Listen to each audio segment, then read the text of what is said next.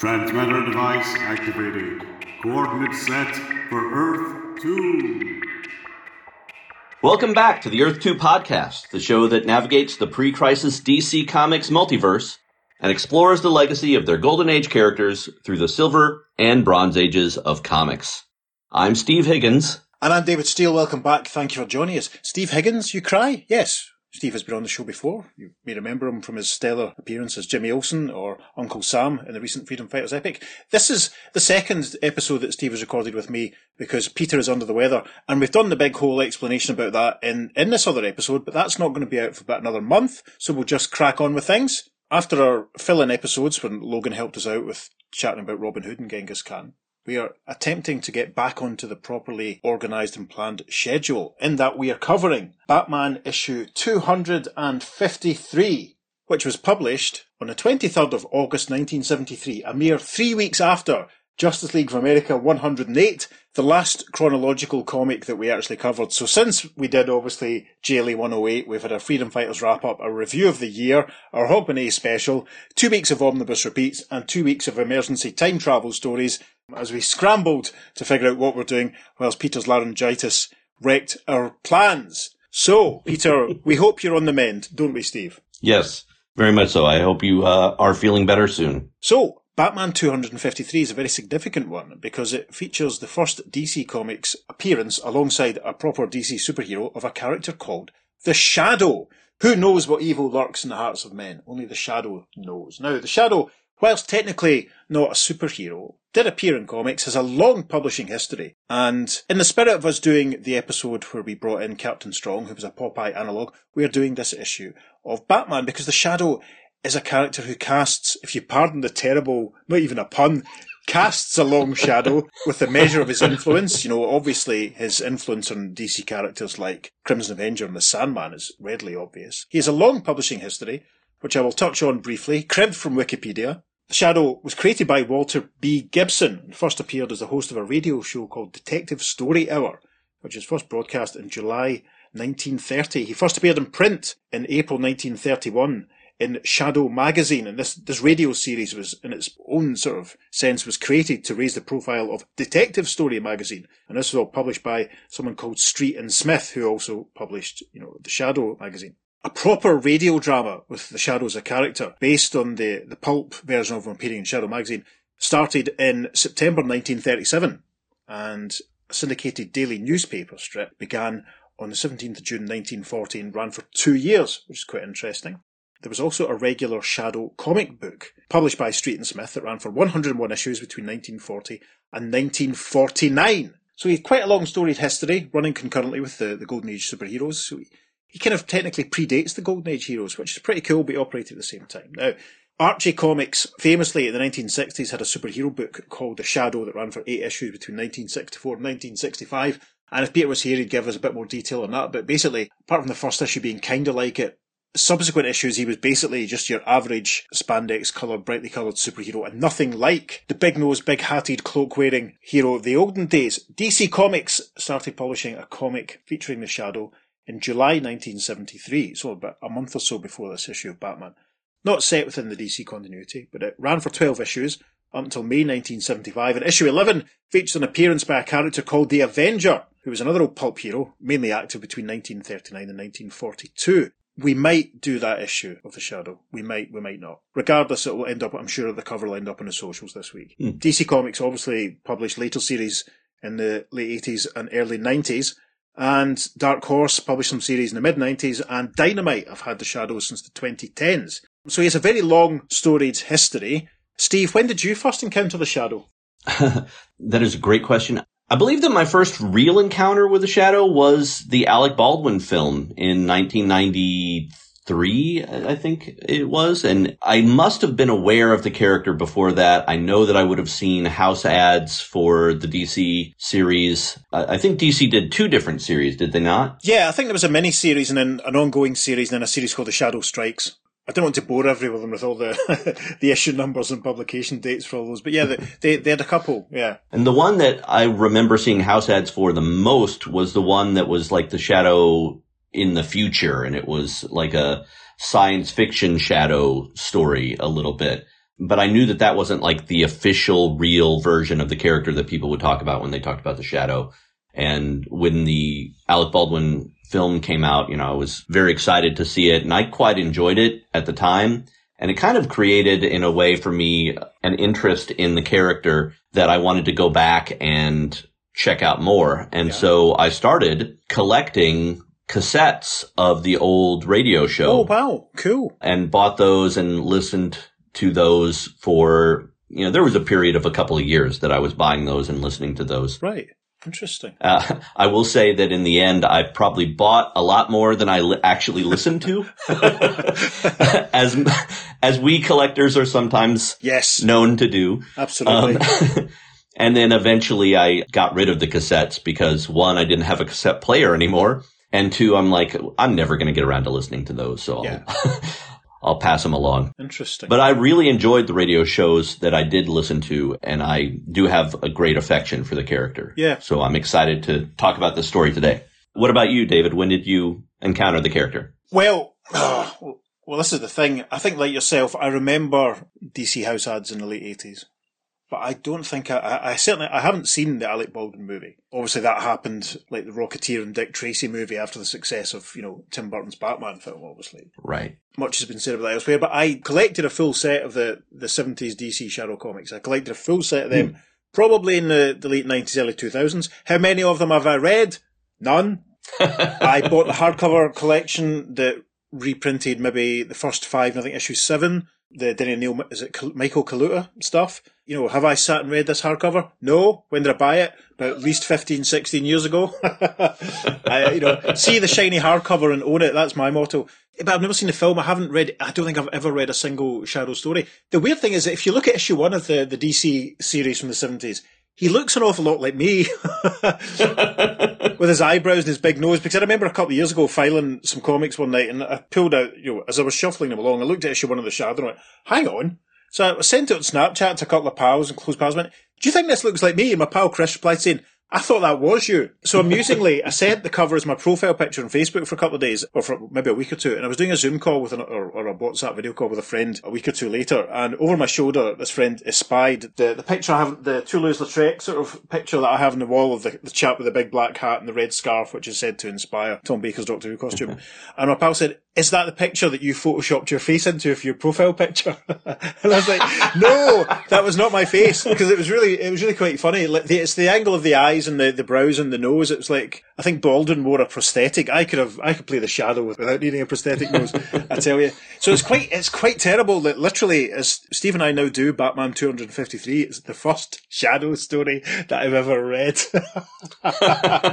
Which is shocking. Be assured, listeners, when Peter and I do the issue of the Joker that guest starred Sherlock Holmes, my answers about that question will be much more satisfactory. So, let's get on with it, shall we? Batman 253, beautiful cover. Steve's going to tell you all about it. Yes, starting with the logo, this is probably one of my favorite Batman logos of all time. It's the big, bold Batman typeface with like the silhouette of Batman kind of coming around it. And the DC logo is up in the top left, 20 cents, number 253, November is up in a circle on the right. The background color is this rich kind of reddish brown as like a sunset. And we have in the foreground at the bottom, Batman is in a rail yard. And you see skyscrapers of Gotham City kind of far in the background. Batman is staring up into the sky, terrified.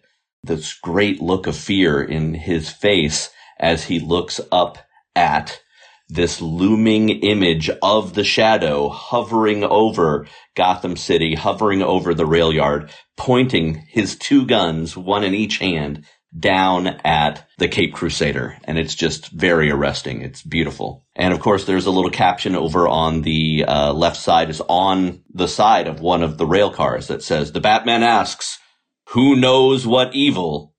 Only the Shadow knows." So, our opening splash panel. Reminiscent of the cover, we have the Shadow and one of his guns looming out of the fog, very symbolically, over some action going on underneath. There is a full moon immediately, so take a drink, listeners. You'll be pie-eyed by the end of the story. At the very top, we get the story title, which reads, Who knows what evil? And a caption reads, It is the dark time at Gotham freight yards, when dawn is yet no more than a distant promise. A time when furtive men do furtive things, and when the Batman moves like an avenging wraith. Yes, the Batman is here this night, and so is another, the Shadow. And we see the Batman swinging in on a line over a train car, which is open, and we see three goons, one in a green jacket, one in an orange shirt, one in a purple jacket. They're lifting boxes out of this train car, putting them into the boot of an open, large car. There's a slight logo, something, it looks like I something Railways, which is quite interesting. And as we say, the Shadow is looming over this as if he's watching. And another caption gives us the credits for this story. From the secret annals of the Batman, as told to Denny O'Neil, writer, Irv Novick and Dick Giordano, artists, Julia Schwartz, editor. Pete's a big fan of Irv Novick. He'll be gutted he's missing this. So that immediately takes us to the first panel of page 2. Batman has swung in on his line. He lands behind the goon in the orange shirt, wraps his legs around his neck. The goon in the orange shirt reacts, saying, "The Batman! I didn't sign on a tangle with him!" To which Batman says, "Then you're getting a bargain, more than you asked for." Panel 2's cracking because Batman's still hanging onto his line and his legs wrapped around this goon's neck. He lifts him up, swings him round so that he collides with one of the other goons who's wearing a green jacket. The guy in the green jacket exclaims, "Yow!" Panel 3, Batman kicks the gun out the goon in the green jacket's hand, saying, "You should have let the weapon be. A fast gun, you're not." And in panel 4, we can see that the guy in the purple jacket, who we've not seen since panel 1, he's pulled his pistol out. He's trying to draw a bead as the guy in the green jacket says, "Al, shoot! Before he creams me!"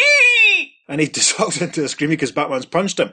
Al then says, "I got him in my sights. One squeeze of the trigger and..." We're interrupted by the caption for panel 5. But before the thug's finger can tighten, the flat crack of an automatic slaps the air and rips the revolver from his hand. There's a crack sound effect as we see the pistol being shot from Al's hand. Al exclaims, "Ah!" And then he runs off. "I'm getting out of here," he cries in the final panel of page 2. Batman, with his cape blowing in the wind, runs after him, thinking, "I have a friend someplace. A very excellent marksman-type friend." Yeah, absolutely. Helping him out by shooting a gun at his son. That's brilliant. First panel of page 3. We see Al legging it down an alleyway. Brilliant atmospheric artwork, with the Cape Crusader following him, and Batman thinking, "That was the neatest bit of shooting I've ever seen. Not that I needed it. I could have been behind the car before the hood got to blasting. He's run into a blind alley. He's trapped." But then Batman comes to a halt at the end of the alley. Oh, we can take a drink because there's a dustbin there. Batman looks around. Al seems to have vanished. Batman thinks, "Huh? Gone? He couldn't have escaped. But he did." And the caption for panel 3 reads, As the crime fighter pauses, dismayed, a marrow-chilling sound reaches his ears.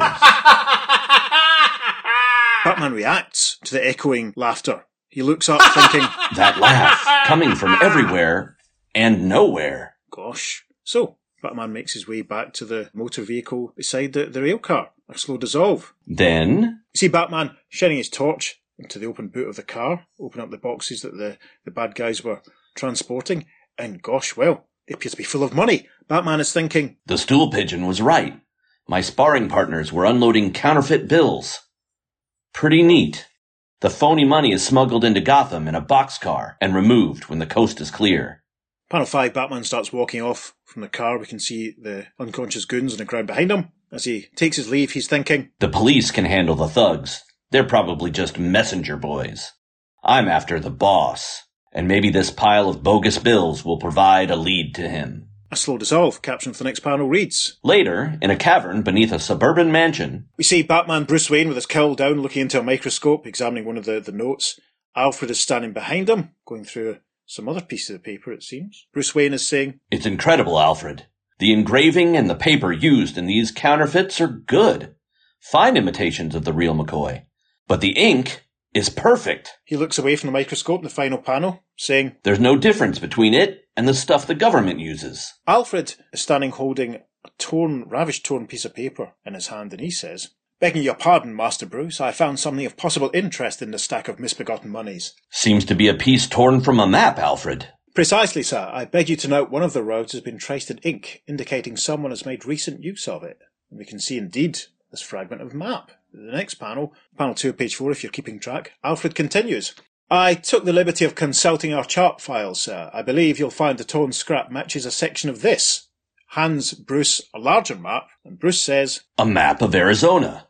Alfred, you're a treasure.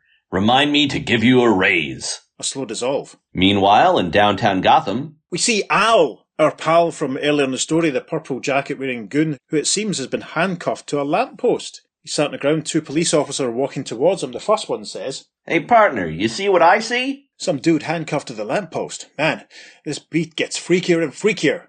The cops move in a bit closer to Al. They notice his eyes are wide and staring. The first policeman says, You recognize him? He's Al Graham, the missing member of the mob the Batman nailed a couple of hours ago. Check those eyes. He's either stoned or maybe hypnotized. Listen, he's mumbling something. We get a close-up of Al's wide staring eyes, and he seems to be saying, Tumbleweed Crossing. Tumbleweed Crossing. We have another slow dissolve. A caption for the final panel of page 4 reads, Tumbleweed Crossing. You might call the place a town. A general store, a gas station, a hotel Custer might have stayed at. Yeah, you might call it a town. Bruce Wayne isn't sure as he alights from a bus this dusky desert evening. This is a great panel. I wish there was room for it on the socials. We see a sign reading gas, another sign saying hotel, just obviously as the caption has told us. Big orange bus, and wearing a purple suit, we see Bruce Wayne stepping off out the door into this dusty conurbation. And as he does this, Bruce is thinking, The markings on the map end here. Not a very likely spot to find a counterfeiting operation. We turn the page, we pass a nice DC Comics subscription advert. Let's pick out a few highlights. Mr. Miracle, Supergirl, Shazam, G.I. Combat, Korak, Weird Worlds. That wouldn't have lasted long. From Beyond the Unknown, The Demon, The Witching Hour, Forbidden Tales of Dark Mansion. 5 romance books are still being published at this point, including Falling in Love, Girls' Love Stories, Young Love, Young Romance. There's also an option to subscribe to The Shadow. Gosh, there's also at the bottom of the page an advertisement for an issue of Shazam. I think that's issue 7. My goodness. I think we'll be getting back to Shazam fairly soon, actually, as the crow flies. So, first panel of page 5. Bruce is standing, we get a proper look at me, a purple suit, a nice orange polo neck.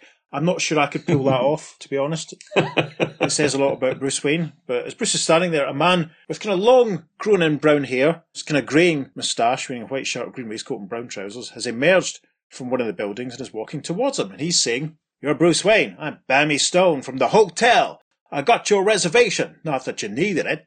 We ain't been full up since Teddy Roosevelt passed through in 1911. Hello, Mr. Stone. Any other strangers staying with you? Funny you ask. There is a newcomer. Says he's a scientist from the state, taking water samples in the hills to the west.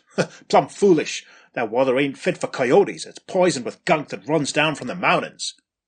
Caption for the next panel. Suddenly, Bruce pauses, cocks his head, and listens to the distant thrum of engines. Yeah, we hear the brum. In the next panel, Bammy Stone starts running back towards his hotel, saying, God dang, best head for cover, Wayne. Some nomads in the dang dune buggies coming to tear things up again. The roar increases in volume. You see a dust cloud on the horizon. Bruce looking towards it and a caption reading, A cloud of dust coming near, and the thrum grows to a roar. And abruptly, the sleepy hamlet is filled with desert vehicles and their howling occupants. Yeah, this almost looks like something from Wacky Races to my eyes. Bruce steps to the side of the road as about half a dozen brightly coloured dune buggies just roar into town, and one of the drivers just yells, Yahoo! Which is glorious. We arrive at the top of the first panel of page 6, and Bruce has ducked into an alleyway, and he started putting on his Batman costume. We see a couple of dune buggies roaring past outside the alleyway. Is that a water barrel? Yeah, it's a water barrel. Doesn't qualify for the take a drink game, not to worry. As Bruce pulls his cowl into position, Batman is thinking, Funny. They're howling like banshees and handling those buggies like they were indie racers. But they're doing no real damage. Obviously, the situation calls for questions, and questions are a specialty of the Batman. And with that, Batman leaps out of the alleyway and punches out the driver of the vehicle nearest him, sending him flying onto the ground. The next panel, Batman says, Okay, boyo, on your feet. I want a conversation with you. And the guy who Batman has just knocked out of his dune buggy is down on the ground, looking up at Bats. He wears a green shirt, purple waistcoat, purple trousers, has a thick yellow headband round his head. He looks up at Batman and says, I ain't much for words, I'm better at fists. He gets to his feet and starts running towards Batman with his left fist outstretched. Batman replies, Oh, really? I wouldn't have guessed. Judging from your technique, I'd say you don't know a fist from a popsicle. And with that, Batman punches the guy square in the stomach. Final panel of page 6, Batman gives him a vicious right-handed, backhanded slap, saying, Better try talking. As a punch-out artist, you're a flop. And with an the guy in purple and green falls backwards. In the first panel of page 7, a lot of the other kids have emerged from their vehicles and they're kind of wandering towards Batman. They're all lining up. Batman makes some more fists, squares up to the lot of them, saying, Any of the rest of you sweethearts feel like a fracas? And one guy, brown hair, kind of purple shirt, says, Nah, we got you outnumbered. Besides, you won fair and square. And there's another kid with a kind of yellow blonde page boy haircut, looks like crossing Commandy and Prez. He contributes, We ain't bullies, mister. Then who are you? Says Batman, folding his arms and addressing the crowd. One guy who looks a little bit like Graham Nash, kind of a goatee beard, kind of growing in hair, wearing a nice yellow shirt with tassels, the sort of thing I would own if I hadn't gone bald. He replies, Just a bunch of, well, the fancy word is nonconformists. And there's another guy in a green shirt with a different style of headband, which we can see tied at the side, who looks very much like the keyboard player from a band I worked with at the start of December. And he's saying, We're sick of civilization. We came to the desert for peace, to live the life we choose. So, why the ruckus? Says Bats in the next panel. And yet another one of these long-haired goons, who I think might be the first one who spoke in the first panel of this page, he says, We were paid to, is why. A guy gave us those buggies and $1,000. He said if we hassled the townspeople every Tuesday, he'd pay us another $1,000. And then the guy who looks like the guy from that band I worked with in December says, He came to where we were camped, in the old Indian cliff dwellings. He told us to pitch our tents to the south of Tumblebee Crossing and wait. Can I see what he paid you with? The yellow shirt guy holds up a banknote and says, Sure, here. In the next panel, Batman takes the money and has a closer look. And then he says, As I thought. Fool's gold. You've been given fool's money. I'd advise you to burn it. Pronto. And he takes his leave from the Dune buggy drivers. In the next panel, final panel, page 7. Walking off from them, he says, Be smart. Leave the county and keep going. Or else you'll find yourself in worse trouble than you can imagine. Turn the page, top of page 8, as the Dune buggies roar off, Batman has gone back into the alleyway. As he watches the lads drive off, he thinks, It's beginning to make sense. Those desert rats bribed, a mysterious scientist checking local water, and... Then Batman is interrupted by echoing laughter. Batman whirls around, trying to work out where the laughter's coming from. He thinks, That laugh again. Coming from behind the hotel. He starts moving down the alleyway, following the sound, thinking, Someone's running. In a few seconds I'll catch him and... Turns a corner. And nothing. Except shadows. I wonder, can it be...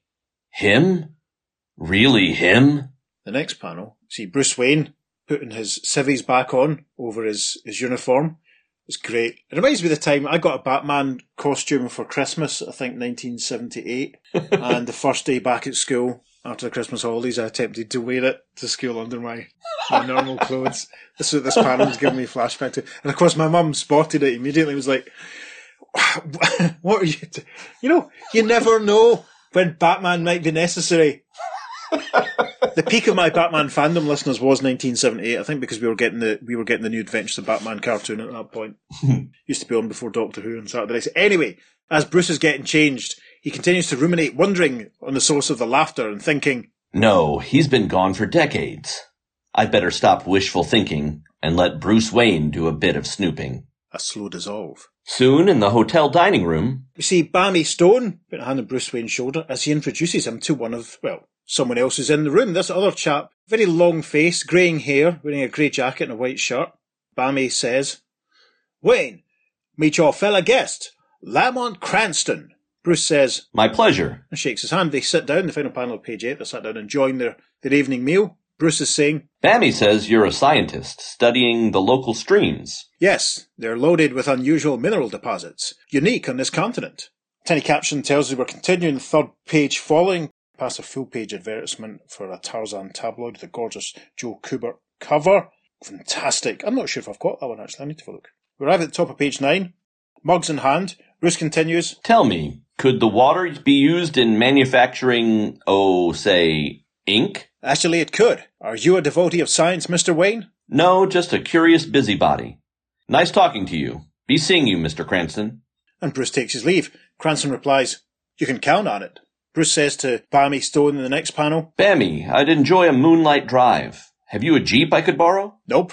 Well, I'll rent you one for a 20. It's a deal, says Bruce, laughing. Caption for panel 4. Then? And we see Bruce getting into the green Jeep, and also we can see in front of the Jeep what looked like oil drums.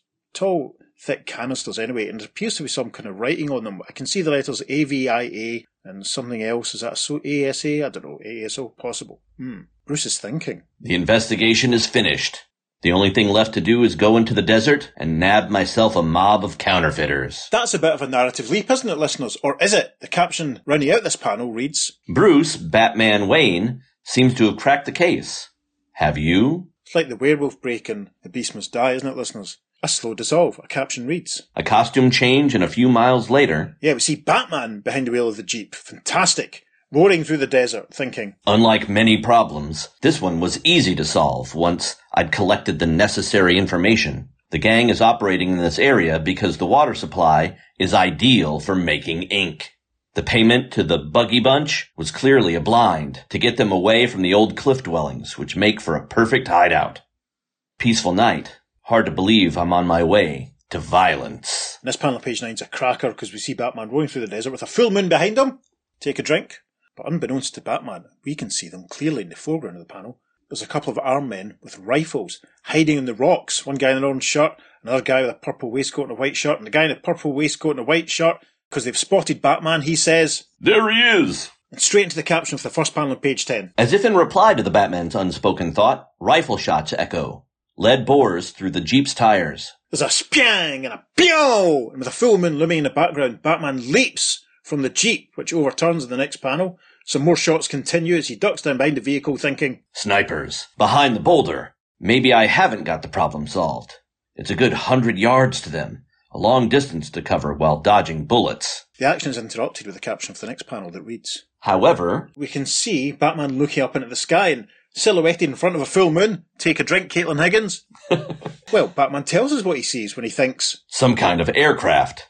I'd swear it's an autogyro, an early version of the helicopter, but those haven't been used for years. Batman takes advantage of this distraction as he moves towards the rocks and the snipers, and he thinks, whatever it is, it's saving my hide, distracting the gunman for a few seconds. And for someone with my training and experience, a few seconds is plenty. The sniper's still firing away at the helicopter, or whatever it is. Batman leaps up and knocks them out, sending their guns flying. We pass some more adverts, including one for Sea Monkeys, which is cool. Ooh. And a double-page spread of take any 6 LPs or 5 tapes for only 99 cents. Now, I'm just going to try and see what I can spot here. There's Talking Book by Stevie Wonder. There's Days of Future Past by the Moody Blues. Isaac Hayes live at the Sahara Tahoe. Soundtrack to Lost Horizon. Trouble Man soundtrack by Marvin Gaye. Not bad. Oh, Lobo of A Simple Man. That could be good. Anyway, we pass the behind the scenes at the DC Comic World full-page text piece, which has some stuff about the Legion, which is interesting. And we arrive at the top of page 11, finally, where with a zap, Batman knocks out the sniper with the orange shirt, and then with a zonk, he knocks out the sniper in the purple waistcoat. He then looks up into the dark sky in the next panel thinking, unseen helper again, charging into the fray like the cavalry in a John Ford Western. Only, instead of a pony, he's riding a crate. Next panel, very interesting insert panel. Batman calls up into the sky, saying, Hey, you in the air, I want to thank... But he's cut off. And the Batman's call is answered by... The autogyro's still spinning in the air in front of the full moon. Take a drink. Down on the ground, Batman looks up and thinks, that laugh. I'm chilled from cowl to boots, and not because of the wind. An old-fashioned plane, a superb marksman, and a laugh like a blizzard. Can they add up to him? No, I refuse to believe it. Anyway, I'm too busy to fret about my elusive friend.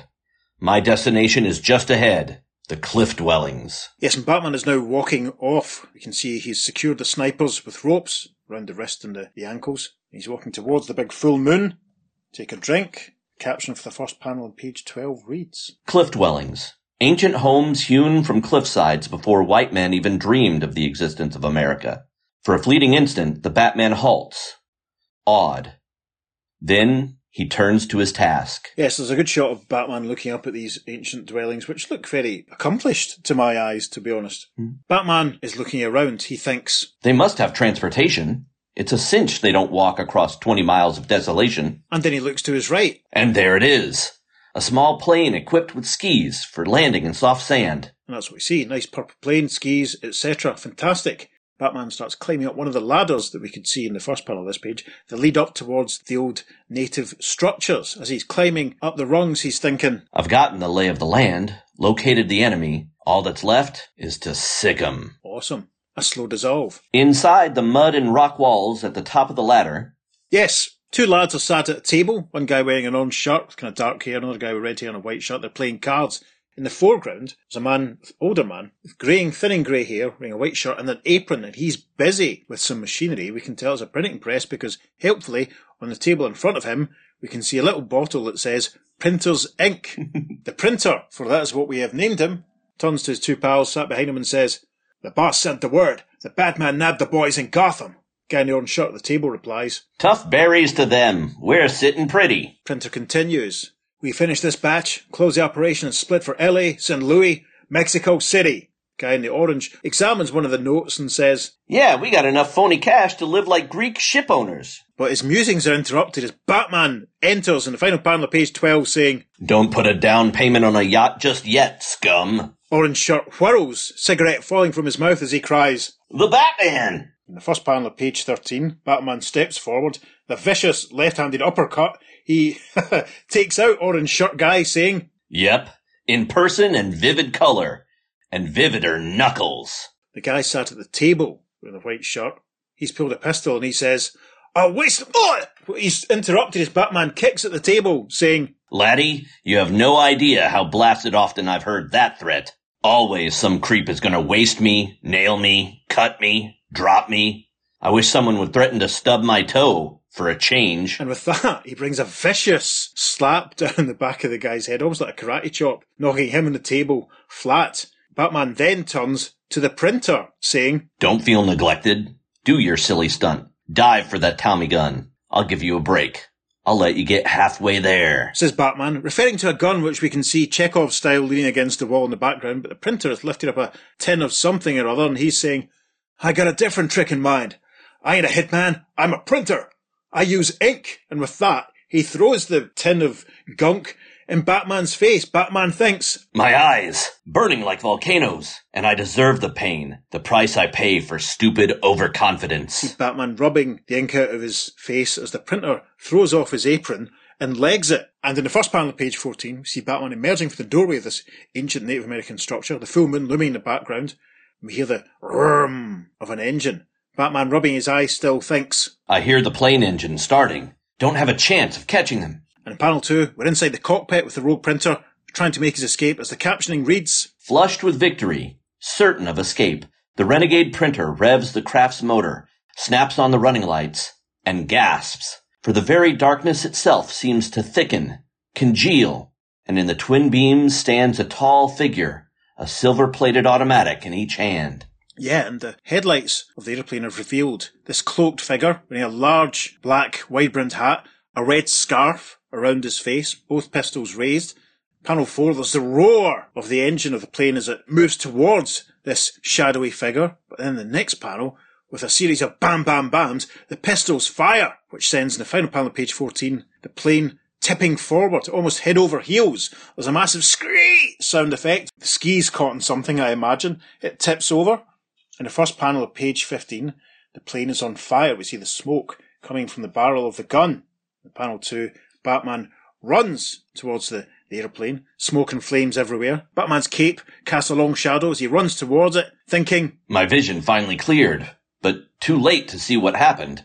Apparently the thug fouled his takeoff. In panel 3, we see that the printer thankfully wasn't killed. We see him trying to drag himself across the sand. Batman crouches down beside him. At least he's alive. Must be delirious, he's babbling. Terrible. Came from nowhere. Long coat. Hat. Staring at me. Staring holes into my skull. Batman thoughtfully looks at the printer, and in his head he's thinking, He's describing him. Is it possible he has returned? The next panel, we don't really see what happens to the printer or the burning aeroplane. The full moon in the background, Batman is walking away, thinking, I'll decide later. Now, I've got a 20-mile hike. The mobsters mentioned a boss. and there's only one person and one place he can be. The police can collect the small fry. I'll hook the big fish myself. There is a caption to round out page 15. There's a nice insert shot of Gotham City and a shot of Batman walking up to the hotel, and the captioning reads, It began at dawn in Gotham City. It is destined to end at dawn in Tumbleweed Crossing. Dawn in Tumbleweed Crossing. Now, if that doesn't sound like a Bruce Springsteen album, I don't know what does. Maybe when we form a band, we'll have a song called... I'm going to go and write it, listeners. As soon as we finish, I'm going to go and write that song. That'll be the hidden bonus track in this year's end of the year review episode. Anyway, I know enough musicians. I could probably get this recorded. Right, first panel of page 16. Casting a long shadow, Batman has climbed to the top of some steps inside the hotel. We can see some light emanating from a closed doorway. Batman's walking towards the room, and he's thinking... Light. Coming from behind his door. Good. Mr. Cranston is awake. I won't have to wait for him to dress. He figures to be the gang's leader. Bammy said he's the only newcomer around, and he's been checking that water supply the counterfeiters use. The clincher is the aviation gas I saw outside his window last night. Useful stuff for powering the plane. I won't bother to knock. Instead, I'll give him a little surprise. That Batman elbows the door open, and I love this third panel of page 16 because we see a hand, obviously in the process of doing something, arresting stopping whatever it's going to be doing because it's been interrupted. Batman is shocked when he enters the room to see that it's not Cranston, it's... Bammy? And we see the hotelier. His head whirls, he looks at Bat, shoveling papers into an open suitcase. Bammy replies, "Copy in the act, eh, fella?" Which act did I catch you in? Poking through Cranston's notes, seeing how much he found out about my operations. And for the point of view shot of the second last panel on page 16, we're outside the hotel room looking in, and we see the gas canister that we saw earlier on, and it's clearly now labelled aviation gasoline, which is, if I'm right, also a Bruce Springsteen B-side. Final panel of page 16, we've gone over, my goodness, it's turned into The Graduate. We get a shot of Bammy between Batman's legs as he stands four-square and centred. Batman says... You're saying you are the brain behind... Surprised? Sure. I'm an old geezer, but a geezer has done plenty of studying. Years ago I caught into the fact there was a fortune to be had round these parts, running in them streams yonder, except I couldn't do nothing about it till a city owl who'd checked in. He got to drinking and said as how he had everything for printing money except proper ink. Me, I supplied that. He died, leaving me kingpin. You made a mistake, Bammy. Nobody's the kingpin behind bars. Oh, I ain't going to the hoosgow. Today's your buying day, fella. And with that, Bammy pulls a pistol out of his sock by the looks of it and points it at Batman. Batman isn't too fussed. That's the 6th gun I've had aimed at me in the past 24 hours. A guy could get bored. Also, dead, says Bammy. I've been toting this Derringer since 1919, and I never missed with it. And off camera, there's almost a click. In panel 4 here, we have Chekhov's light bulb, because in panel 5, the light bulb shatters with a ping, throwing the room into darkness. Bammy looks around in the final panel of page 17 saying, "Somebody shut the bulb," and that's all that Batman needs. For the first panel of page 18, he lunges forward, punches Bammy out, and then Batman thinks, Bammy will sleep while I chase my friend the marksman. Unless I learn if he's really who I think he is, I'll go nuts. He's crouched outside the window. And indeed, we see the vague hint of a shadow of someone wearing a big hat and a cape. Batman leaps forward with a crash in panel 3, breaks through the glass, thinking, I won't let him melt away. He's vanished. Yes, Batman realises that there's no one there. He lands on the ground in the final panel of page 18, thinking, He dissolved in my grasp. And the echoing laughter happens once again as we see what looks like the shadow of the figure that was outside the window fading away. Batman's thoughts continue. He's gone, leaving me the memory of his penetrating laugh. And a note. Yes, we see that note has been pinned to the wall with a knife. In panel 2, Batman has secured the note, and we can read it. It says, Batman, should you care to renew our acquaintance, be at the Gotham Freight Yards tomorrow. I trust you can deduce the hour. Yours faithfully, Cranston. Well, that's interesting. A slow dissolve. Caption for the next panel. The dark time in Gotham City, when dawn is no more than a distant promise. Dawn is no more than a distant promise, of course, was an unreleased collaboration between Tom Petty and Stevie Nicks, recorded in 1981. This is great because we're on the second last page of the story and we're basically reaching the cover, which is terrific. A full moon looms in the background as Batman perches on a rail car, thinking, "Not a soul in sight. Apparently, he isn't able to keep our appointment."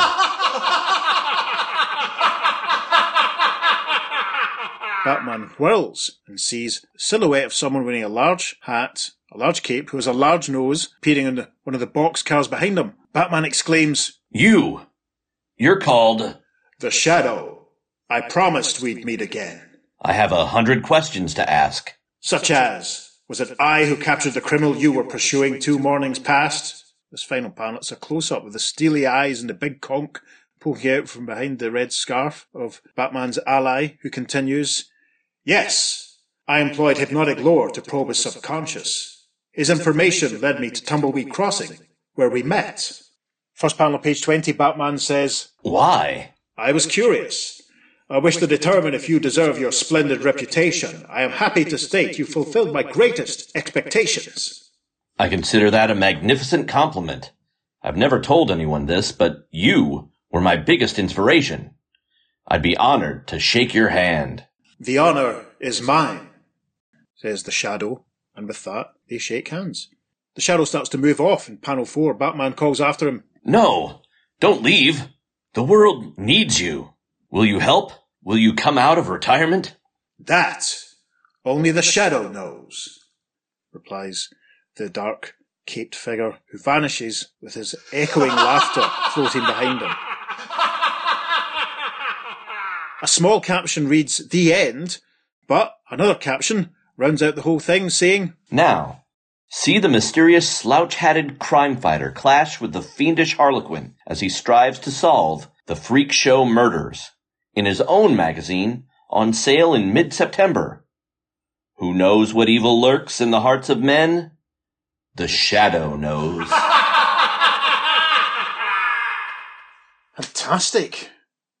Well, there we are. I like how it ended on a plug. That was tremendous. Well, as we always say at this point, or as I always say, thoughts? Yeah, I really dig this story. It's, it's a very straightforward mystery, and I have to love, actually, the fact that Batman gets it wrong. Yes. Batman assumes the only other person that he's met must be the guy who is in charge of it all, the boss. And it turns out to be somebody he didn't suspect. So I like that Batman ends up kind of off-footed in a way and gets it wrong. Yeah, obviously Cranston as the newcomer is the obvious suspect, and this is the thing we should probably explain because the story doesn't really point it out, but Lamont Cranston is the Shadow.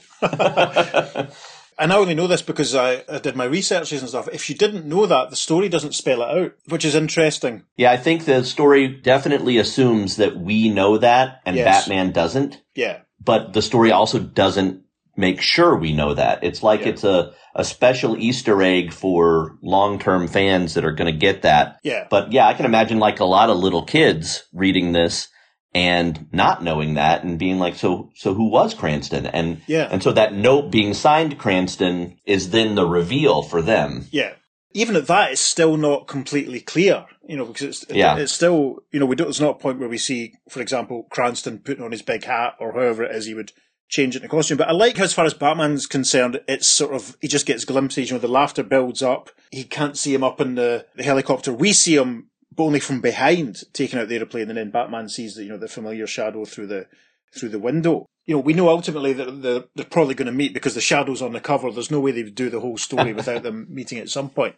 And it's great. I mean, it's quite, the conversation is quite postmodern in a way. It's almost like when Matt Smith has a scene opposite Tom Baker at the end of the Day of the Doctor, when Batman acknowledges and defers to this great person or this great crime fighter or this antecedent who's gone before him. It's really quite interesting, and it's a nice kind of cross-promotional plug for the Shadows series that was going on at this point. I'm not sure if they're trying to say that the Shadows adventures were taking place within the DC universe. It's nice to see Batman just being so utterly cap in hand deferring to this other crime fighter, isn't it? Yeah, it certainly does make it feel like the Shadow was an Earth One legend. Well, yeah. It makes me think of like Buffalo Bill or, the Western stars that they were written about in pulp magazines, but they were written in a way that it's kind of fictionalized, but it's based on a real person, a real historical person. Yeah. And so it seems like the Shadow might be like that. Like Bruce Wayne read The Adventures of the Shadow. Yeah. And it turns out the Shadow was a real dude. Yeah, I mean, that's it, because he says, "You're my biggest inspiration." That's putting it nail on the head, obviously. So, obviously I alluded to Wesley Dodds and Lee Travis earlier, but obviously the Shadow's a massive influence on Batman as well. I mean, Batman for years had a comic called The Shadow of the Batman, or the Shadow of the Bat, whichever it was.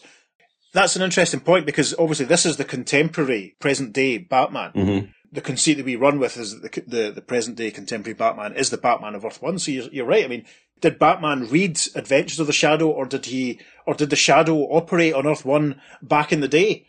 As I've already established, at this point in the continuity, it seems that Sargon the Sorcerer, the Vigilante and the Guardian and the Newsboy Legion were all on Earth 1, so it's nice to think of them all avoiding each other in the streets of New York at some point. No, that's interesting, because, it's from a multiverse point of view, it's suggesting that at the very least there is the Shadow either operated on Earth 1, or there was a version of him, where you could read his stories on Earth 1. Yeah, that's a really good point.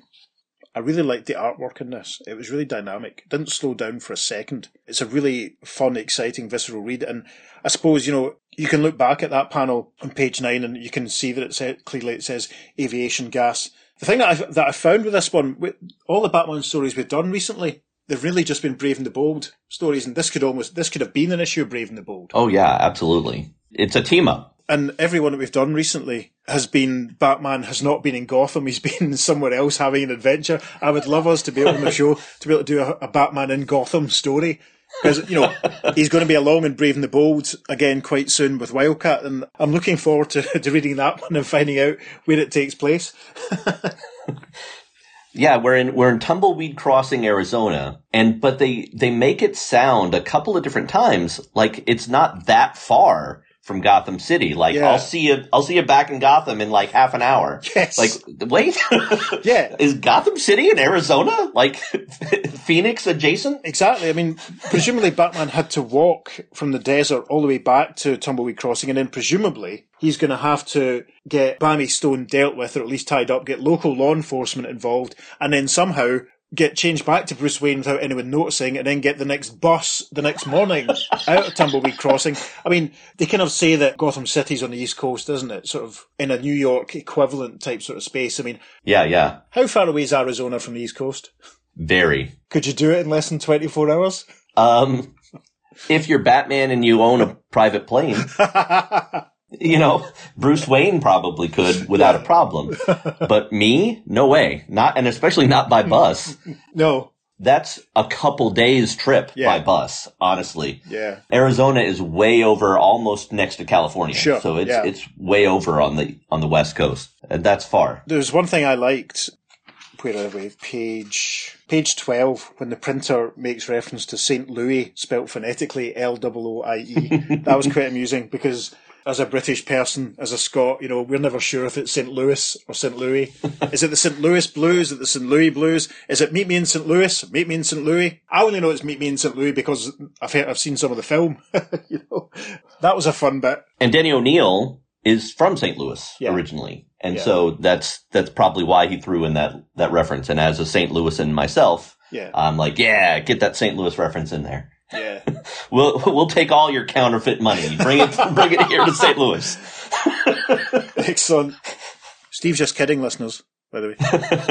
No, I liked this one. It rattled along at a great pace. It was a fun introduction to the character. You got a character of the Shadow. I mean, because you got the sense that he's slightly supernatural, and because he vanishes and reappears, and his laughter can be heard echoing without any sign of him being anywhere nearby. I'm intrigued after this. I've dug them out so I can post the photographs on the socials. I've dug out my copies of the 70s run. This might intrigue me enough to read them. And of course, the Shadow appears in another issue of Batman in about 6 issues' time, and we're planning to do that one. So stay tuned for that one.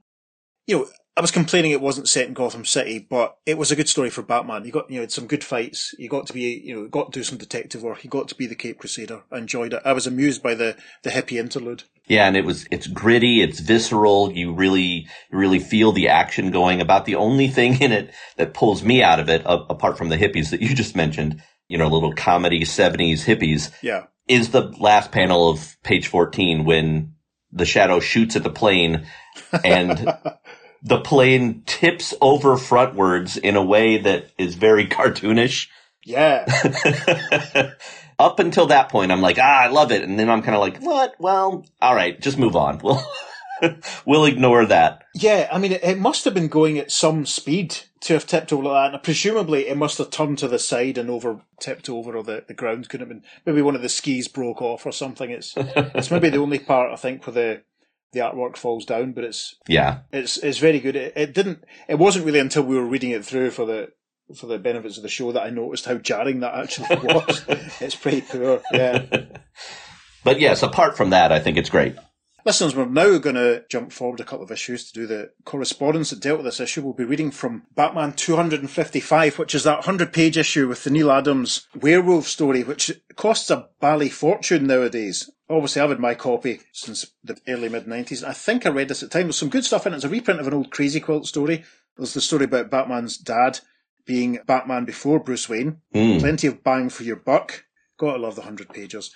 There's 2 pages of letters in this issue. The first one deals with issue 252, but there's a second one labelled Extra Letters to the Batman, which is a masthead which shows, I'll hold this up for the benefit of our YouTube viewers, which shows Batman and the Shadow at the top. Ooh. Using a piece of art for the Shadow that was used in one of the Contemporary House ads. I'm going to put lots of Contemporary House ads for the Shadow DC stuff up on the socials while this episode's out, listeners, so stay tuned. There's a few letters dealing with 253, and the first one goes like this. Dear Editor, the mailman just delivered Batman 253 in a somewhat wrinkled condition. It took much smoothing and flattening before I could get the full effect of that beautiful Kaluta cover. Cover greatly enhanced by an unsurpassable colouring job. I would agree with that. The cover's gorgeous. Yeah. I expected to enjoy the inside story as much as the cover, but I didn't. I liked it much better. Of the many comics with an X stories I've read so far this year, Who Knows What Evil is my favourite. With characters like the Batman and the Shadow, how could it be less? Without those denizens of the night, Denny O'Neill's plot would have had trouble going 10, much less 20 pages. With them, it became a masterpiece. Interesting the way the Shadow permeated the story, even though he didn't make a visual appearance till page 14. Denny handled everything perfectly. What else can I say? The art, while not as unquestionably great as the script, was still good. Novick draws the Batman well, and Giordano is the best at bat-inking. In the few pages where we actually saw the Shadow, they portrayed him in excellent fashion. In conclusion, this issue and number 251 were so good I suggest you drop Robin and feature all novel-length Batman stories. You might argue that the yarns featuring the Joker and the Shadow were something special. Well, why can't every issue be a special one? And that letter is from Paul D. Emrath, Milwaukee, Wisconsin. WIS, that's Wisconsin, isn't it? Yes. Yes, it is. It's great. Because Steve's here, I can ask him these things. Editorial response really just addresses what Paul was saying about Robin and featuring Batman, and just goes on to talk about how much better value the 100 pages are and the variety that they'll give. Nothing really about the response to what he says about the Batman and Shadow story. So the next letter goes like this. Dear Editor, Batman 253 served as an interesting introduction of the Shadow to Batman, but it was not particularly well handled. Perhaps the prime reason was the lack of the proper mysterious mood until the last few pages. The setting was suitable for a tale of this type, although it wasn't the best. Even more important in the establishment of a certain mood are the characters. Batman was merely a commonplace detective, and even the Shadow seemed to lack something. I like to think that the Batman does not talk much at all when in costume, especially not in the middle of a fight. Witness pages 6 and pages 13. Between blows, our hero is babbling about his fighting skill or his opponent's lack. It's hard to believe that while skillfully dodging and punching, Batman is able to carry on a conversation, all in the 2 seconds the battle lasts. Annoying in an ordinary comic, it was awful here. All in all, I suppose it was not bad, but I had expected better. Oh, before I go, remind your artists that not only are full moons much less frequent than portrayed in this mag, they are also smaller in size. And that's from Mark Davis, Milwaukee, Wisconsin, another Wisconsin. My gosh, I wonder if they knew each other. And I will say, I gotta agree with him a little bit that some of the Batman quipping during the fight scenes, I'm like, that's more a Spider-Man trait than it is a Batman trait. Yeah. But it didn't jar me near as much, and it didn't bother me at all. I'm just like, all right, it's quirk of the story. Yeah, it's one of those things. It's like the story might have been a bit a quicker and faster read if, you didn't really need his running commentary as it went on. Just a quick probably would have been enough. Maybe dates it a little, actually. Yeah. Editorial response then to Mark's letter is, and before we go to moon over the fit of depression this letter of comment has left us in, we remind you, as editors before us have many times in the past, that seemingly implausibly wordy dialogue in protracted fight sequences is a long-standing convention of comics with an X magazines, a device employing our own brand of artistic license, if you will. For the concluding comments on the Batman Shadow team-up, we turn to the next correspondent, and someplace other than Milwaukee, Wisconsin. It's interesting, though, that actually that dialogue whilst fighting, because it gets to epidemic and completely unrealistic stages. By the time we get to All-Star Squadron, it's one of the main reasons, Pete and I have decided ages ago when we get to All-Star Squadron, we're not going to do full reads of it because it'll be impossible. The amount of dialogue that I remember reading a review in one issue of Comics Journal where it takes one page of All-Star Squadron and just rips it to bits for the sheer amount of dialogue that's taking place as the Shining Knight parries and fights, like a couple of strokes with his sword. It's just unbelievable. Anyway, so the final letter reads, Dear Editor, well, it looks as though we have another Batman recruit, and I think issue 253 may be the reason why.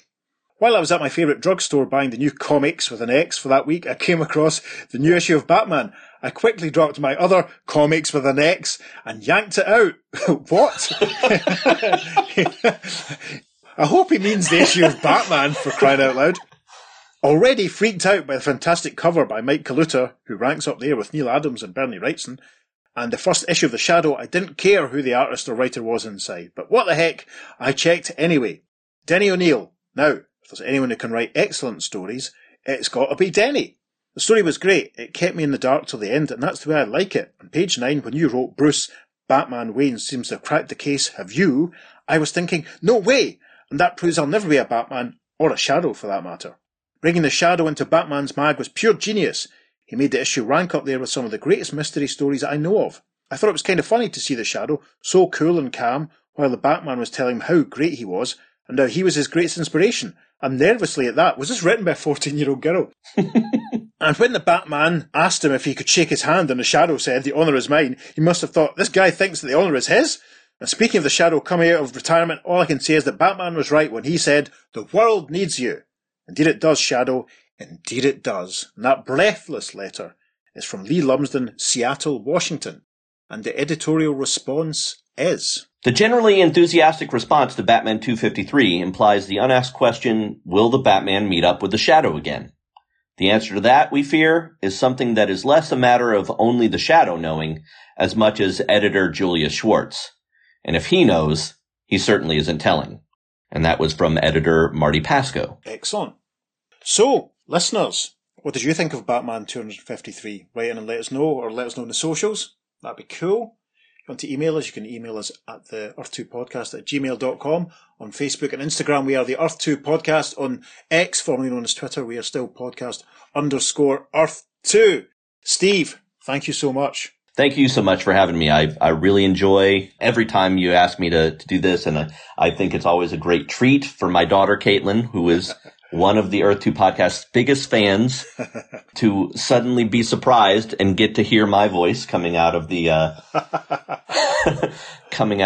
the radio and in our cars when we always listen in our car on the way to school. Awesome. Every morning. So Caitlin, hi. So yeah, hi Caitlin. Have a great day at school. Yeah, I know you're doing very well at school, Caitlin. Keep it up. God bless you. We're going to get you to do a voice at some point, Caitlin. Don't you worry. Steve has helped us out this week, and as I said at the top, he's already recorded another episode which will probably be out in about a month or so as the crow flies, so watch out for that one. Spoilers. We're not going to tell you exactly when it is, Caitlin, so will it be this week? Will it be next week? I'll have to wait and see. I'm hoping that Peter will be up to full strength and be back for the next episode. We'll have to wait and see. Will he be back in full spirit, or will I have to secure the services of another David Bradley or Richard Hundall or Jimmy Nicol to extend it to the Beatles? Steve, thanks so much. I love you, man. Thank you for helping me out. It's always good to have you on, and it's just nice because we get to hang out for a couple of hours and chat and talk about comics, and it's fun. Yeah. Listeners, please check out the socials. I've accumulated a fair bit of bonus material to stick up there. There'll be the usual panel highlights, but also I've got quite a few foreign Shadow reprints to hurl at you. They'll be there, as well as some house ads and some other DC bits and bobs. So check those out if you can. If you're feeling generous, you go to wherever it is you receive your podcasts and Leave us a review. Tell us what you think of Steve as a guest presenter. Do you want him here permanently? Can Peter just retire and just do the editing? Who can say? No. No, we want Peter back. I miss him. We haven't done one. Pete and I haven't actually recorded a story gone about 7 or 8 weeks at this point. It's horrendous. Anyway, on that bombshell, I've been David. And I've been Steve. And we'll see you very soon on the Earth 2 Podcast. Transmatter cube activated. Return coordinates set for Earth Prime. Yeah, we got enough phony cash to live like Greek. The Greek ship owners supported menswear at the Bristol Fleece and Firkin in 1996. Right, okay. Do you want to try that? Yeah. I was like shy pounders? What's a shy pounder? The shy pounders. Oh yeah, we did them at SWG3 about 3 months ago. Is that some Greek thing that I'm unfamiliar with? The shy pounders? A Greek shy pounder. Amazing. Oh, okay. Oh, amazing. That's great. Sorry, Pete. And as he goes, I'm going to sing, Dawn in Tumbleweed Crossing brings our story to the close. Batman has finished, and where did Shadow go? Well, only the Shadow knows. That was very good. Did you just make that up on the spot? Yes, I did. Excellent. Steve will be touring America very soon.